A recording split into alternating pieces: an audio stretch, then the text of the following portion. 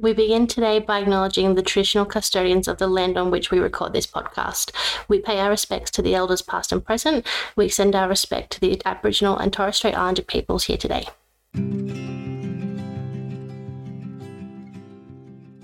Hi guys, welcome to Bumps and Besties, a podcast about navigating the journey to motherhood through fertility struggles, friendship, and all the bumps along the way.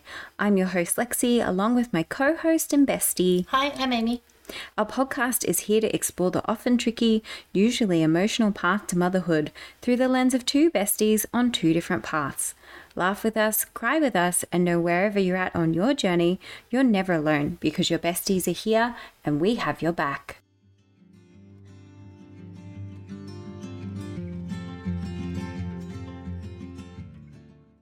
Hello and welcome back to another episode of Bumps and Besties. Good morning, welcome back. We're here after a little break. Yeah, sorry guys, we had some technical issues. But we're here, we're back. Our software is hopefully working for you all today, so fingers crossed for no delays. Yeah, look, if this episode gets deleted as well, I'm going to be very angry. I've been fighting with our pod program for several weeks now, so hopefully everything's back online and we will not have to go through that again. Yeah. How's your week been? My week's been good. It has been, I'm sort of in between bookings at the moment, so I sort of had all of my bookings at the beginning of the month, and now I have all this, I'm going to say free time. I've got just mum time, which has been really nice. So got down to the beach a couple of times in the last couple of weeks, which has been lovely, and just enjoying that beautiful Gold Coast winter weather. How is this winter? Like, I'm literally in a t-shirt and a skirt. It's beautiful. No, I love it. All right. I'm sure everyone is dying to hear because we've left everyone on red for several weeks. Amy, please fill in everyone. Tell us what's going on. So I am 9 weeks pregnant as of today. So exciting. It's been a bit up and down, but the last week or so has been on track. So as seems to be my case, nothing ever goes completely smoothly. So a couple of weeks ago, we did have some bleeding and an emergency hospital visit and just things not going according to plan. But baby is still okay. Everything's tracking along fine. So my bleeding turned out to be what they call a perigestational bleed, which is like a hematoma, a very small one. Not uncommon. No, very, very common.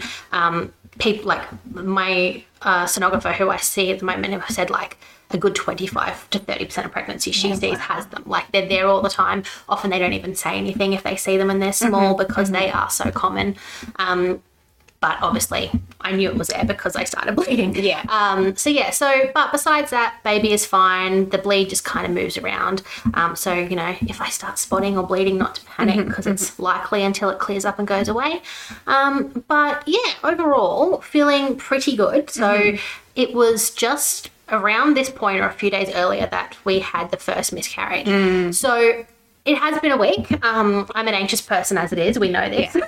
I was medicated for it a few years ago, came off that because A, I felt like a zombie, and B, it wasn't great for pregnancy and just decided I could manage. And I do tend to manage relatively well. Like, between my acupuncture and my mindfulness, I'm generally okay. In saying that, I'm not going to say I'm perfect and everyone should go off their anxiety meds because I think my way of managing this is not put myself in uncomfortable positions. I just don't do anything that I'm not really uncomfortable with. But yesterday I woke up in a state of just sobbing, crying, could not get my shit together. Yeah. Just wasn't happy. So I'd had a scan on Monday and we are currently doing weekly scans, but they said if you need anything, we've got a midwife, we've got a nurse, we've got maternal fetal medicine doctors, like just call us. And is that through your IVF clinic or a separate clinic? So this is a different clinic that my GP recommended. So with the IVF process, usually around 7 weeks, you graduate from their clinic. So basically once you've got a viable pregnancy, they've seen a fetal pole and a heartbeat, they're like, yay, congratulations, off you go back to your GP. Yeah, right. From there, you can either choose to go private and find an OB, or you can go through your GP, and find a medicine team that you're happy with. Yeah. So she's referred me to a clinic that have maternal fetal medicine specialists. They've got sonographers, they've got midwives. So my GP will do most of my care, and then she, I guess, will refer to them when we need to, or if I need to have an OB visit. So they were great. They were like, if you need anything, just ring us. Like, we've got the midwives here. We're always happy to chat. So I woke up yesterday, I rang them and I was like, there's nothing wrong with me. Like, I'm not bleeding. I'm not in any pain. There's nothing actually wrong. I just cannot stop crying. I'm in this state of anxiety that was just, I knew I was spiraling and I knew I wasn't going to get through till next Monday in the state that I was in. Yeah. So that, and understandable given like the timing of everything. I think maybe you've even got like a little PTSD left over from the last time, even though it was quite a long time ago. Like everything in pregnancy feels like you're tracked by a certain date and certain time points as checklists. And that's exactly what they said to me. Like, you may not have expected it to come on, but our brains are very powerful and sometimes scary things, and they can do a lot. So it was pretty much that exact gestation that we had the first miscarriage. So they're like, you know what? You really worked up. Just come on in. We'll do a scan. We'll check your blood pressure and stuff, and we'll see how you're going. Yeah. Walked in, she did my blood pressure, and she went, oh, okay, yeah, that's a bit high. Like, you need to calm down. Like, you're in a state of panic. But we did the scan, and baby's fine. It was moving around. It was having the time of its life. And she was like, it's just your brain and your anxiety and your trauma just all taking it out of you today. Today I feel a lot better. Sun I is still shining. do cry at the drop of a hat. Weather was horrible yesterday. Let's just blame the clouds. The overcast day.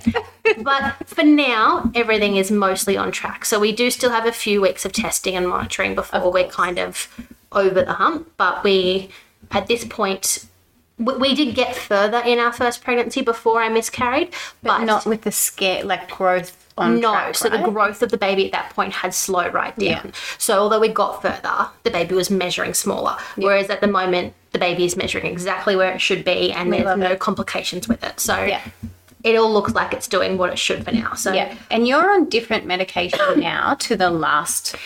So I am on a few different things. So I just tried everything this time. I was like, you know, I made my husband completely stop drinking and everything before. I was like, we're not even going to, you know, it's not going to be a 1 beer a night kind of thing. Like, you are done. Like, ladies, take this part of the podcast to your husbands if you are having issues with convincing them that they need to stop drinking. Just try it, just once. Because at the end of the day, once you're pregnant, you have to stop drinking for months. And they can do it for one. It was just a short period. It was just for that one IVF cycle. I just wanted to, it was meant to be our last IVF cycle of collections because we were meant to get more than we did, which is a whole nother story if you go back to that.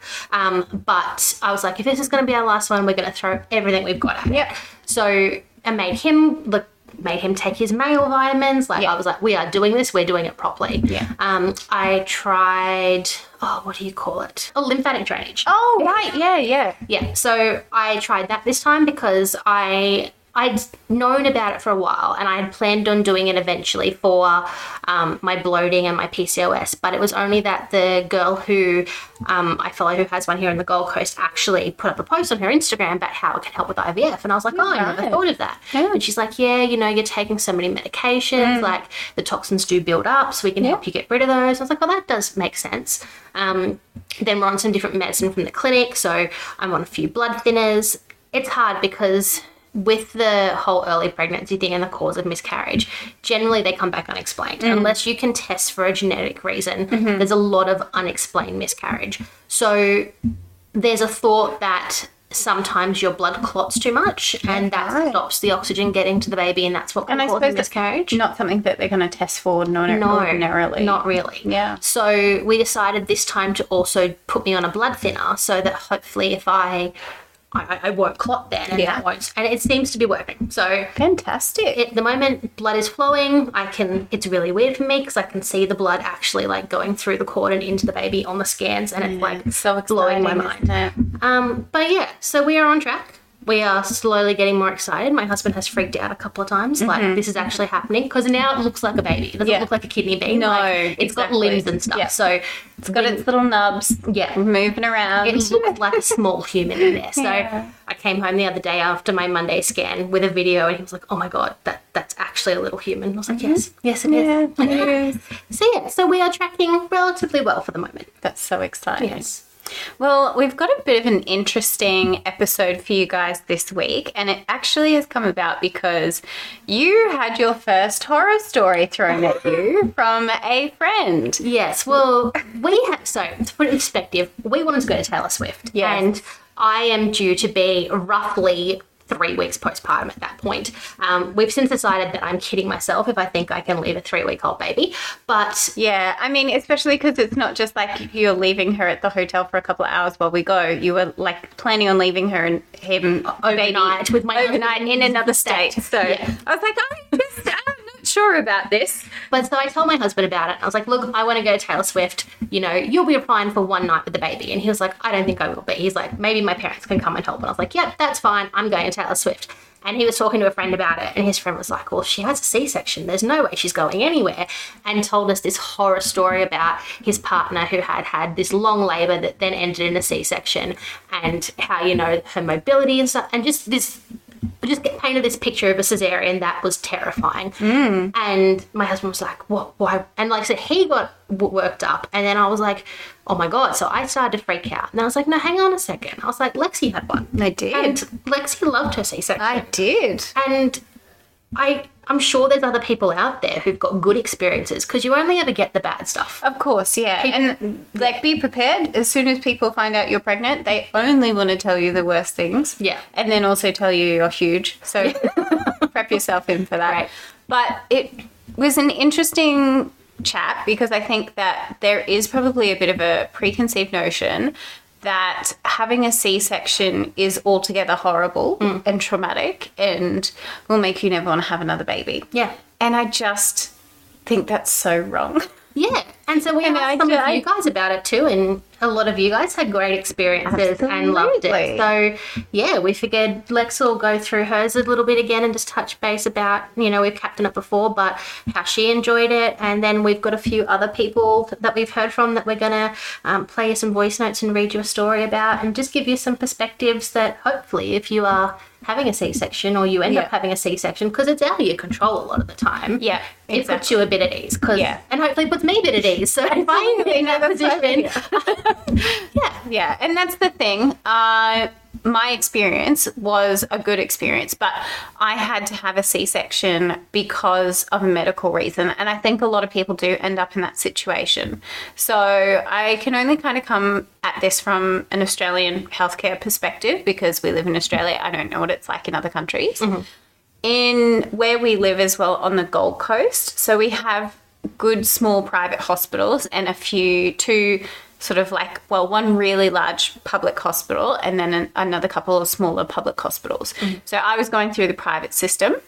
It's not advised where we live and with the team that I'd picked as my healthcare professionals to try and have a natural birth with a fully frank breech baby. So that effectively meant that instead of baby being head down, he was bum down and his feet were stuck in front of his face. So he couldn't actually bend his legs down to be able to turn himself. So we were quite aware of that, I think from about 25 weeks, that he was effectively stuck and he could continue to move and continue to grow as per normal. There was no issue with that. But I had originally planned on having a vaginal birth with sort of like labouring in the bath and then moving forward that way. That was kind of like my birth plan as it had stood. And then we hit a snag and they said, well, you've got placenta previa, which means that my placenta was growing over the opening of the cervix. So the baby effectively can't get out because there's an organ growing over there. Exit. That eventually moved out of the way and then we moved closer and closer to the date and we just kind of kept it open. And she was like, look, if, you know, you go into labour and baby has moved, then that's fine. We're more than happy for you to progress through a normal labour, but we will put you in for an elective C-section at 38 weeks, and I think it was supposed to be 38 and 6, and I went into labour at 38 and 4. So my elective C-section was supposed to happen on the Friday morning, first cab off the rank. And I went into labour very late on Wednesday night and then Ted was here very early on Thursday morning. So I had already prepped myself mentally to be having that C-section. And honestly, I was really scared when I found out that I had to have a C-section. Like when my OB had told me weeks earlier, this is what, you know, we're kind of planning and we're going to book you into theatre and all the rest of it. Like, if he doesn't move, this is unfortunately what we're going to have to do. She's like, it's always your choice because it's your pregnancy. But having a breech birth in Australia with a team that is not used to having to give birth naturally, vaginally, to a breech baby is not the safest option. And she was just like, at the end of the day, you're the mum, you make the call, but it's not recommended. Yeah. And look, I didn't go and see a private OB to then ignore her. Pay all that money to go, I don't actually trust your judgment. I feel like you're wrong, even though you've been delivering like 30 years worth of babies. So I was like, okay, that seems fair and fine to me. And I actually remember reaching out to my Instagram community. And again, I'll just preface this, I'm not an Instagram girly. They're people I went to school or uni with, normal people. And I just put it out there and I said, has anybody had a C-section? Because I've just found out I have to have one and now I'm terrified. Because I had all my birth plan and I had my playlist and I was like, this is what I'm going to do in the bath and this is what I'm going to wear. Like, had it all planned out. And then finding out I have to have a C-section, I was like, oh, this has just ruined everything. How am I going to do this? And my inbox was flooded with people being like, I had a C-section. This was my experience. I had to have it for this medical reason. I had to have it for this reason. I had to labor for 40 hours and then my baby got cut out of me. Like, there were so many people and I was like, what? And then even after I found out, like, so many people in my mother's groups, like the people who'd had the most traumatic births had natural births. And I was like, okay, so maybe this wasn't so bad. Because my experience was really, really similar to a lot of the listeners that you're going to hear soon. Very similar stories in terms of, like, for a medical reason, they were booked in, even if they laboured beforehand or their waters broke beforehand, which is what happened to me. They still had like a really smooth transition with their actual C-section. And then like the recovery for me was quite good as well. So there is a whole episode, it's episode 2, Ted's arrival, if you want to hear in detail, but effectively went into labour on the Wednesday night, waters broke, hopped into the car, went off to the hospital, had my baby a couple of hours later. They let me labour for a little bit, and then when the contractions came on too strong, they were like, you need to get prepped for theatre. My team was incredible. They played our playlist. My husband was with me the whole time. I got to have Ted. As soon as he was like out and bundled, they pulled him over to me. He was with me in recovery. Anytime he was like, they, took him out and checked him over and all the rest of it. But it was a beautiful experience. Like, the only thing that was difficult was I wasn't able to feed him straight away, but that was on me, not anything to do with any other, like anything particularly linked to the C-section. I have really low blood pressure. So I struggled after birth to stabilize my blood pressure. So it took me a little bit longer in recovery, but he was with me the whole time. Yeah. So it really, there wasn't, I wouldn't think that there's anything particularly different that I missed out on. And sometimes I do think about it, I'm like, I never got to go through that experience of giving birth, but also I'm like, I remember how tired I was as it was. And I was like, oh my God, if I'd literally just had to labor for any longer than I had, if I'd had one of these marathon 24-hour labors, I would be absolutely wrecked. I feel like I was in a great position because I still had all my energy and, I got up and walked in the morning. So I'd had him just a bit after midnight, and then by 7 or 8 o'clock, they're bringing me food, and I got to get up, and that night I got to have a shower.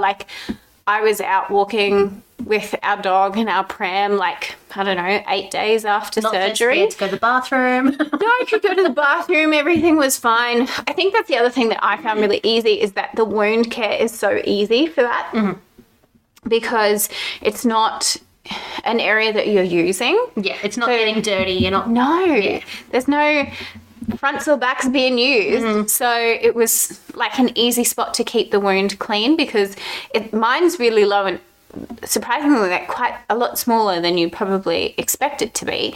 But because of where it was, it just healed really well. And even now, a year and a bit on, Ted's 14 months now, my scar's already super faded. Yeah. So for me, I once again, with this pregnancy, I've got placenta previa. It'll probably move out of the way. But I'm tossing up that I'm probably still going to have a C-section. Yeah. I know how to recover from a C-section. I was up walking in 8 days, like, well, not, I was on a walk, like a couple of kilometres around our block, 8 days after I'd had surgery. Yeah. Like, the worst thing for me was coming off the pain meds. And it was because I'd forgotten to take them when we got home. And I felt a bit sick afterwards. So, I mean, if I'd had a vaginal birth, there's nothing to say that I wouldn't have needed those anyway, because if you have a second or a third degree tear, which is super, super common, or worse, an episiotomy, then you're still going to be on pain meds anyway. Yeah. And then you've got the extra added stress of, like, keeping that wound particularly clean, which is really hard. And even if you have a C-section, you still bleed for quite a while afterwards as your uterus contracts and everything goes back to normal. So there's not just, you know, feces and urine, there's also blood in the way. So there's a lot down there that can unfortunately infect anything. So you do have to be careful either way, I think. So I just want to say, like, I had a great experience. I had a lot of control over my situation. My team were amazing. They talked us through the whole thing. They photographed the whole thing. And it probably sounds really weird, but I feel like the photos I have of the C-section, I'm more comfortable to, like, show and to share with people rather than if I was sitting naked in a bath. Like, you know, it's one thing to show a photo of a baby being lifted out of your tummy than a baby being pulled out of your vagina. Like, you're not going to want to publicise those photos. Exactly. So I think, like, I still feel like I got all of the beautiful experience of giving birth because, I mean, it wasn't not trauma to my body. It still was, like, you know, they got a lot of layers and blah, blah, blah. So I still feel like I went through a trial to get him to be here. I don't feel like, oh, I'm a failed mum because I didn't push him out. If anything, I'm like, you know what? If he decides that he likes boys in the future, he'll be a platinum gay. So I think really I've done him a service by having him by a C-section. And you made what you think is a safe decision for your baby. I mean, yourself. yes. And that's, as you said, the doctors, we did a double embryo transfer for this pregnancy. And so there was the possibility it could have been twins. And they said to me from the get-go, if it's a twin pregnancy or if you have a breech baby, there is going to be a firm, we do not recommend any kind of vaginal birth for these things. Because as you said, our Australian doctors, they're wonderful, but they're not trained for these complex scenarios and they just want to do whatever's safest. Exactly. And that's the thing. I think when you're having these conversations, you have to have a look at the medical intervention along with the privilege.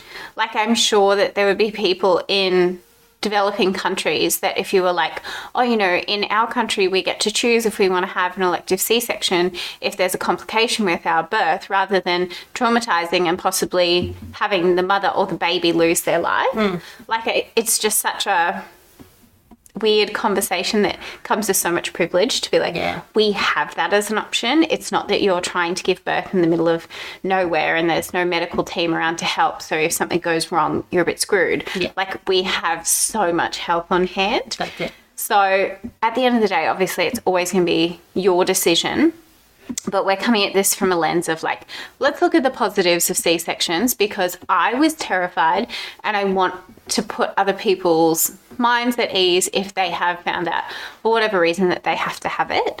So we're also going to have a few voice notes come in from some of our listeners. Thank you to everyone who sent in their stories, because it means so much to us that you guys trust us with your experiences and that you want to share them. So this is our first recording from our listener, Claire.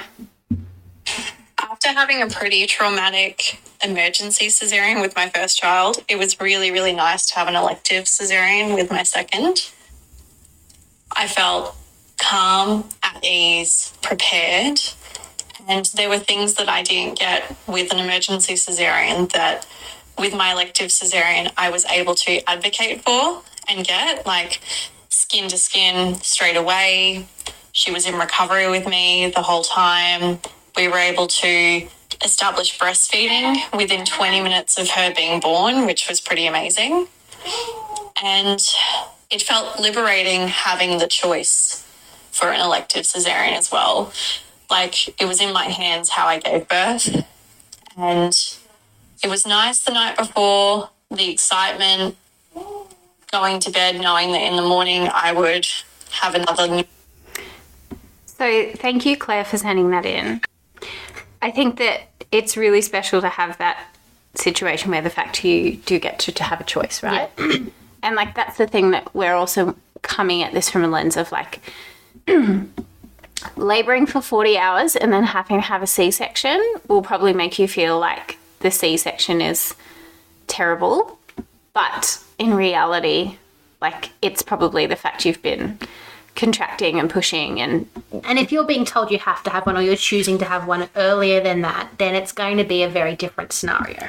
yeah, and I just think like quite often in the situations where you end up having like an emergency C-section, it's probably more linked to the fact that you've just had to go through such a huge labour, more so than the fact that you've then had to have surgery. And obviously if it's a rush as well, that's going to complicate everything even more, especially if, say, they've let you labour for so long and it's not going well and then the baby gets into distress. Yeah. Because then it's a bit of a lights and sirens situation. Whereas if you're having an elective or it was like myself or the next person that we're going to talk about, it was an emergency C-section, but it wasn't really an emergency. It was like, It's an emergency in terms of it wasn't your planned date, but you weren't in Exactly. any danger really. Yeah, exactly. So this one has come in from our friend Courtney from Over the Ditch. So this is really interesting to hear from a perspective of someone who went through the New Zealand health system. Hey guys, it's Court. Happy to share my C-section experience with you. So I originally wanted to have a vaginal birth, but it just wasn't the case. When I was 37 weeks pregnant, I was in quite a bad car crash, which was traumatic in itself. And I had severely bruised ribs and couldn't breathe properly. I couldn't deep breathe, so paired with that and the fact that I was having growth scans because my wee boy was quite large at about 37 and a half weeks. I had a growth scan and they said he's already measuring 10 pounds. So paired between having a large baby and the fact that I was injured from the car crash, I was scheduled in for a C-section. So I was happy with that and I was like, goodness me, I'm not going to be able to give birth because I can't breathe or deep breathe properly. So that was a weight off my shoulders. So my cesarean was booked for the Monday. I was third off the rank, and I was happy with that. Then it was Monday the 9th of May, and then the Sunday the 8th of May was Mother's Day. So we had a really busy day planned. We woke up and we had my mum, Tim's mum, and my stepmom that we all had to go and see, breakfast, a lunch, and a dinner. So it was going to be pretty hectic. So I got up and it was 7:30 in the morning, and my waters broke. Quite similar to your story, actually, Lexi. When I heard on one of your podcasts, your story is very similar to your story. So it was the day before my cesarean was actually booked in for that my waters broke. So my midwife was away. In New Zealand, you have an allocated midwife that you can choose, so it's a bit different to Oz. So then I knew my midwife was away, so I messaged the backup midwife. She told me that she called the hospital and said, there's a team in a theatre ready, you need to get to hospital and don't eat or drink anything. So pretty much went to hospital. I think by that time it was 9 o'clock.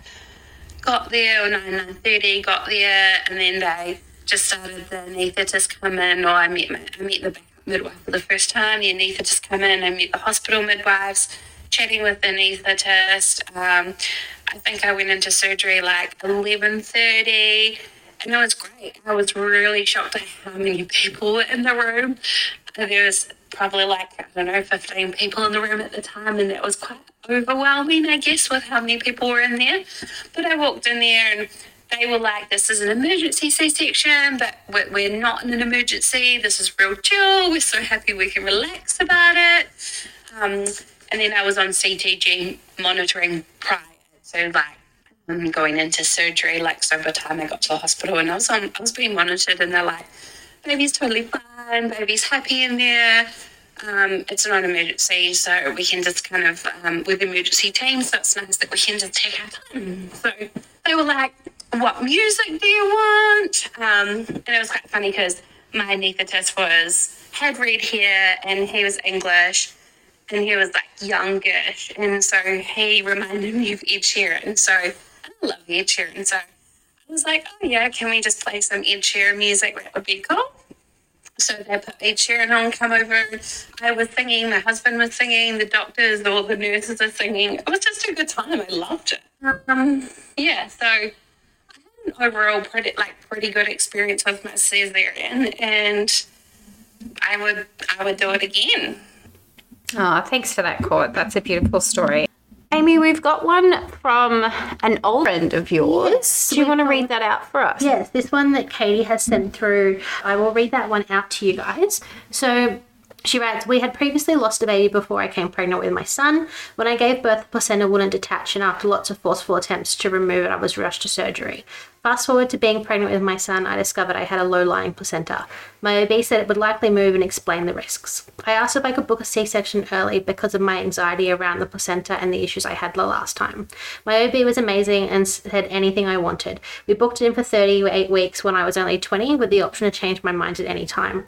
My C-section was calm and positive and I felt so empowered throughout the whole experience. My baby stayed with me and so did my husband while I went to recovery and I got immediate skin to skin. I was walking the next day. My placenta was actually still low when I gave birth, so I wouldn't have been able to have a natural birth anyway. So, again, like, she's still got the skin to skin. Yeah. She's still got those experiences that I think is a big worry for some people that they might miss out on. Yeah, absolutely. And I think that all kind of comes around to having your birth plan or your birth preferences with you. So Ash and I kind of done up our list of preferences, and it was living in our hospital bag like a week before we went in. So obviously, because we knew we were going to have a scheduled C-section, we were like, okay, well, these are still all the things that we would like to try. And then because of when I went into labor and then went into the C-section, because it wasn't lights and sirens emergency, because I'd only been laboring for like 2 hours, they were still able to do all the things that we needed. So I still got my music and I still got my skin to skin and all of those sorts of things.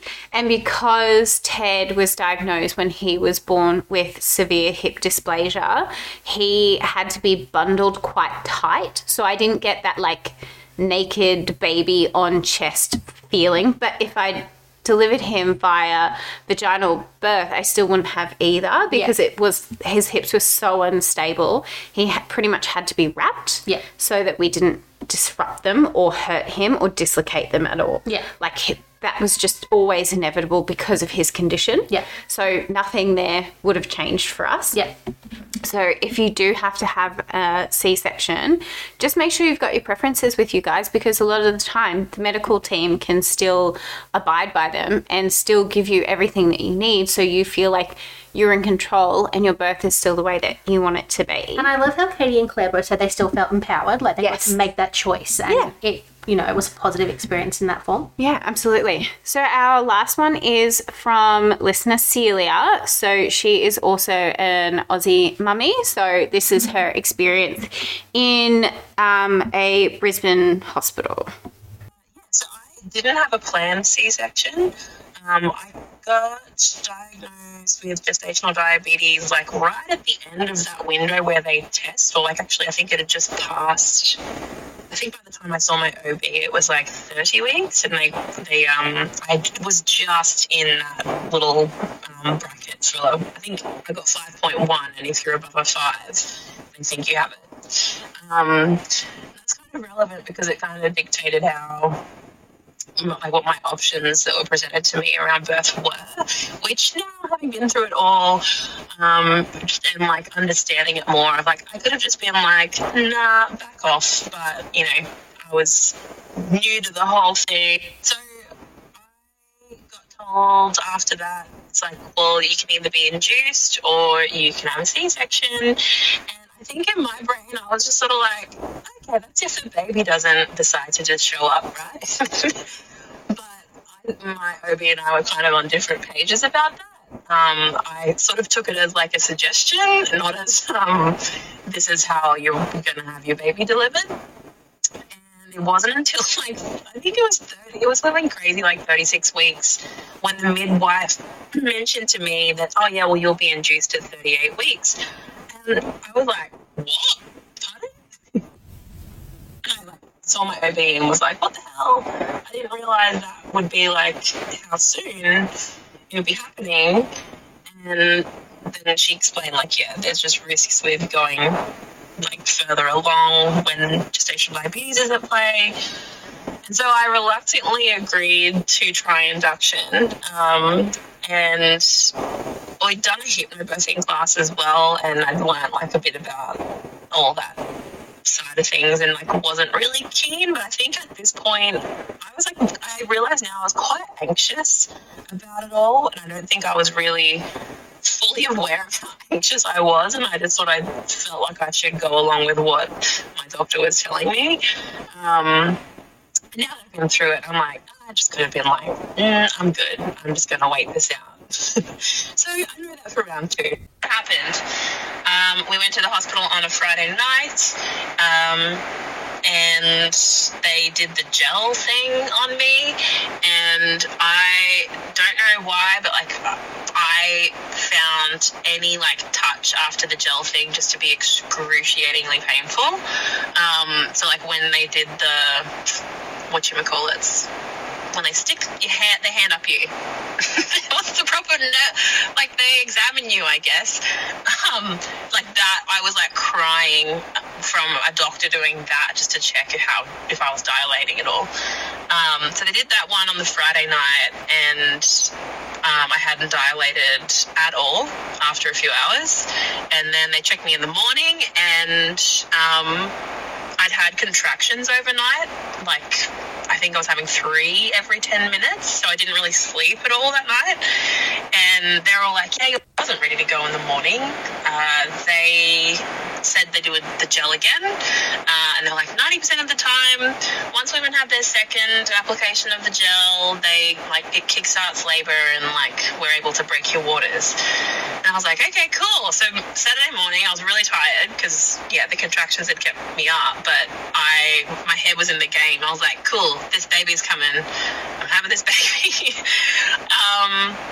So my contractions had died down by the morning. The gel happened again, another really painful examination. Then the contractions went like all day. But still only ever got to like 3 every 10 minutes, which I think it needs to be 4 for them to consider it like you're going into active labor. And then I think I had a few, it's really blurry now. It's funny how it wasn't all that long ago, but it just, the memory kind of disappears. I was doing all the things around the hospital room. Like, I was really ready for it. And then it just fizzled out again. Like, the contractions died off. And it was midnight by the time my OB came in to have I think this was like the 4th examination she'd done. And by this point, I was just like, I think they gave me gas just to do the examination. I don't know if I was like allergic to something in the stuff they put on you, the gel. But yeah, like I had to have gas just to like calm myself for them to be able to check me out. I was not dilated one bit.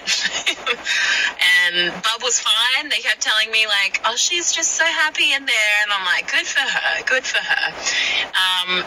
My midwife at that point, because they've changed over those few from the Friday to Saturday, she had said like, oh, look, like Glenda, that's my OB, she's really good at breaking waters, like she could probably do it. I was like, pardon? What do you mean? You're gonna like this? I think I was maybe a centimeter. They're like, you're gonna stick that little hook thing up me and try and break my waters when my body's clearly like, no, thank you, not ready for this. Yeah, the next, I think it was around midnight. Glinda came in. She tried to talk me into trying again in the morning, and I was like, what the fuck, man? I am so tired. And you guys just keep seeming to want to like pressure me into making my body do something that it's giving a pretty clear message it doesn't want to do. And I think like they were suggesting the balloon thing, but they at the MARTA they had this whole thing about like they don't generally like doing that for some reason. And at that point I was just like, nah, cut her out. I'm like, I'm not dicking around with this induction stuff anymore. And because I think I'd been so like set on that day, like my mind had really kicked into gear of like, we're having this baby today.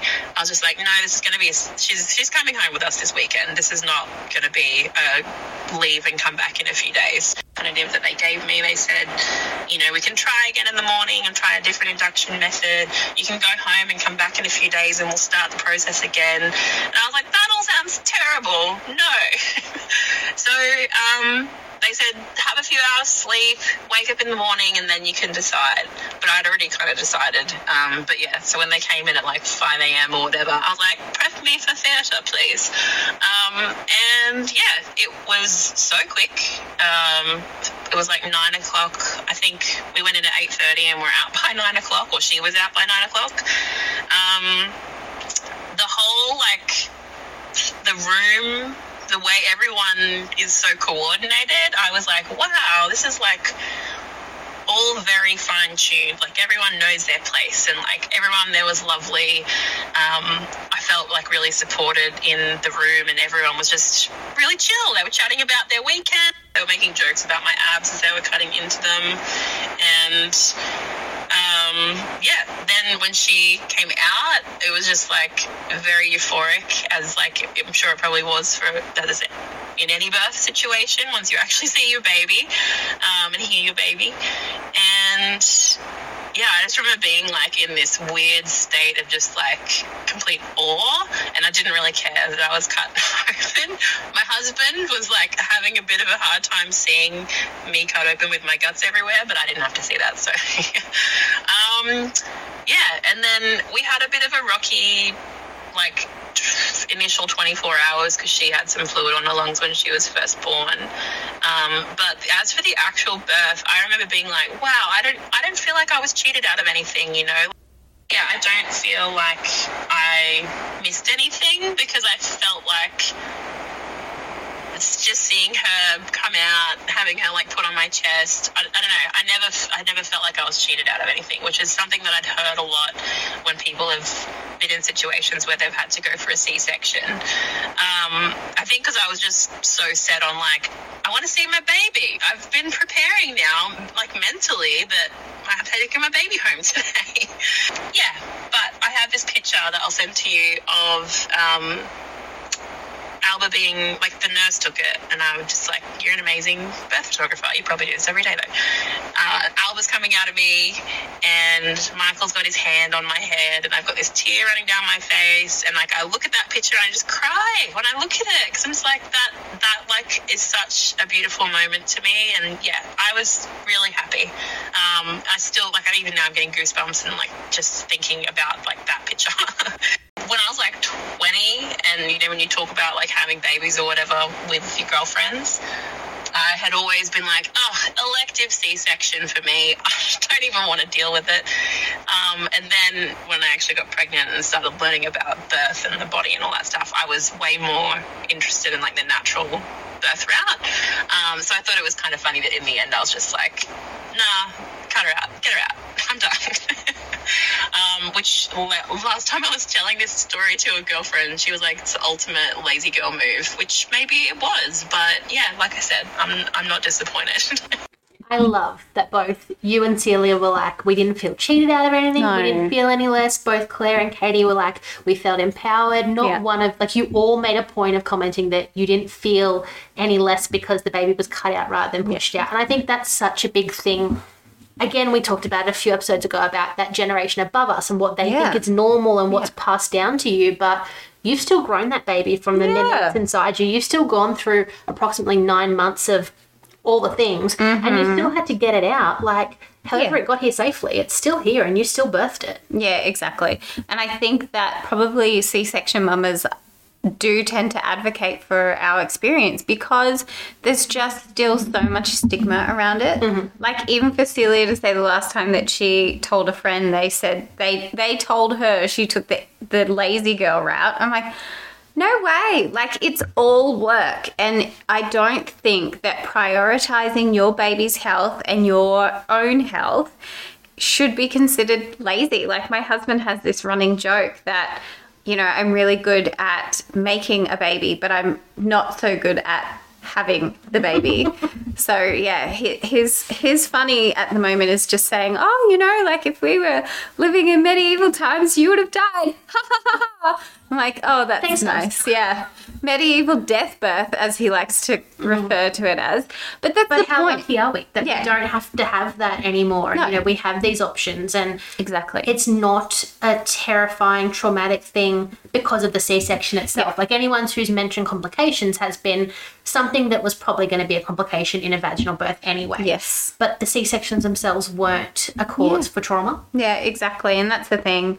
Like, I have known mums that have had every experience. I've known mums who have had the natural birth, hypnotherapy, no pain medication, no tearing, miracle birth.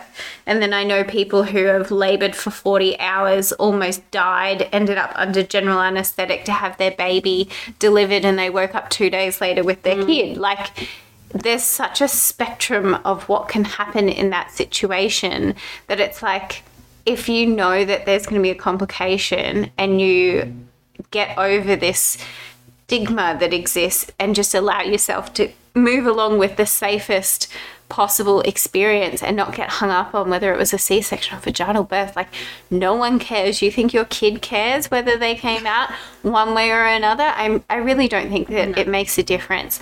I've never looked at a president of a country and been like, oh, they must have been a vaginal birth and exclusively breastfed until 3. Like, it matters. You feel like it matters so much in the moment, but actually, if your kid is healthy and happy and you are healthy and happy and make a good recovery, then there should be no other conversation about it. Yeah. And we don't have this conversation to sway anyone or convince anyone. It's just, if you have to have your one or you choice. want to have one, trying to take some of that stigma and trauma away. Because I know that for me, like, my PCOS makes me insulin resistant, which makes me a high candidate for gestational diabetes, which, as was mentioned, makes you a high candidate for induction or a C-section. So it's a possibility. And the fact that my pregnancies are high risk from day dot. So I think for me and for anyone else who's not had one, just to put that, you know, it's a good experience. It's a happy room full of absolutely. people who know what they're doing, and the atmosphere is great. And even in yours and Courtney's case, where it was an emergency but not really an emergency, like, things You can still still go smoothly and enjoy it. Yeah, and you can still advocate for yourself. You can still chat with your team about your birth preferences. Like, there is so much that you can continue to ask for and move forward with in the way that you want to have your birth. It's not that you're at the hands of people and they've strapped you to a bed and they cut you open like some kind of toad on a science experiment in a biology lab of a high school. Like, it's really not that bad. So if you have to have a C-section or you want to have a C-section, it is A-okay.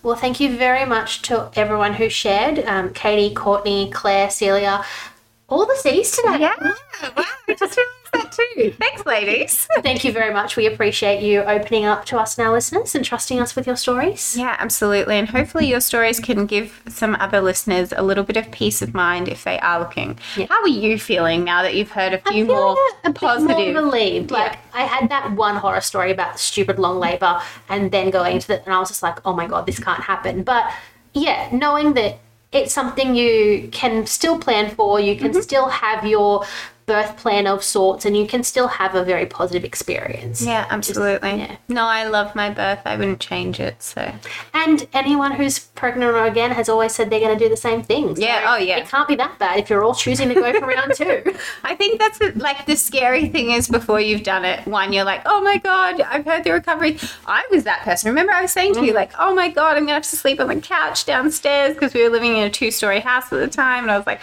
I'm not even going to be able to walk upstairs. And I got home and I was like, oh, this is fine. And I was so shocked. Like, you were I think it was like the second day you were home from the hospital, and I was sitting at your dining table holding Ted, and you stood up, you're like, do you want to take your coffee? And I was like, she's walking around the house. I was like, no, like, but you were like, no, it's fine. It's like, fine. It's actually fine. Everyone's experience is different, but in the same token, like, there's nothing to say that if I'd had a vaginal birth and tried to push out a frank breech baby and ended up like having my hips cracked open or something like that, you wouldn't have been that I wouldn't have been much worse off. So I just think like you've got to kind of roll with the punches and know that if you are told you need to have a C-section, it's not the end of the world. You will still be able to have a beautiful birth and move forward with it.